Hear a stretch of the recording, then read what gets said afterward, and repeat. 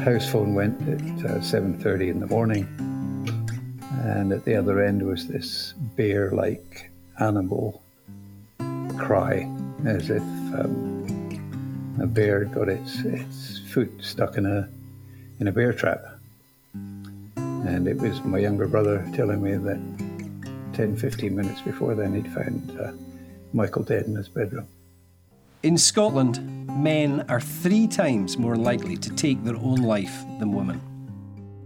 One morning I was supposed to go to work and I just got up and took a train, really early train in the morning, shot off, took my SIM cards out of my phone, went to Glasgow. I had no idea what I was going to do, but I had no intention of carrying on. In the Scottish Highlands, the figures for male suicide are on the rise again. Suicide is a permanent solution to a temporary problem for the person who takes their own life. It's a permanent problem for everyone who's left behind. Honest, powerful, compelling conversations. It's like an earthquake. It's like the ground opens up beneath you on getting the news, and you just fall into this darkness, this numbness. And very, very shortly, very quickly after the earthquake comes this giant wave after wave after wave of emotion, different emotions, different feelings. It's like a tsunami. Speaking of suicide, a new podcast series brings together raw and real stories of suicide and survival in the hope that sharing will show more of us that it's okay not to be okay. If you're not okay, you need to reach out. Reach out to someone you know and love.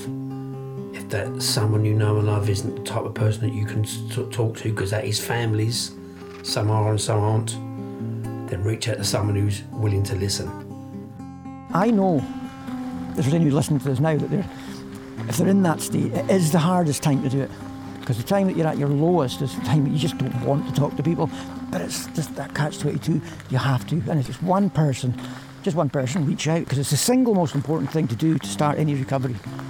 One of the most common things that comes out of suicide is many people think that the world is going to be a better place without them, and that their families, the children, their parents, their husbands, wives will be better off without them.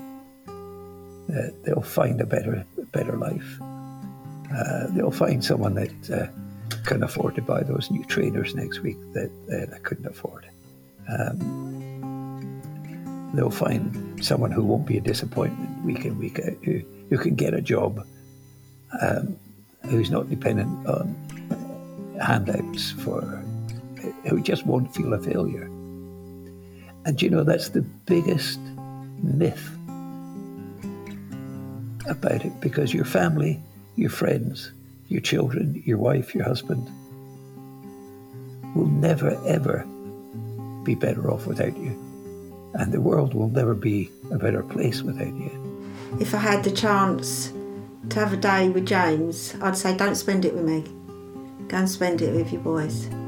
They need you more than I do.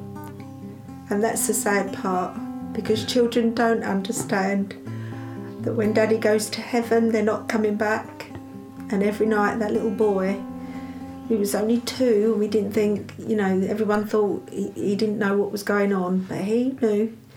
And he struggles every day, crying for his dad to come back.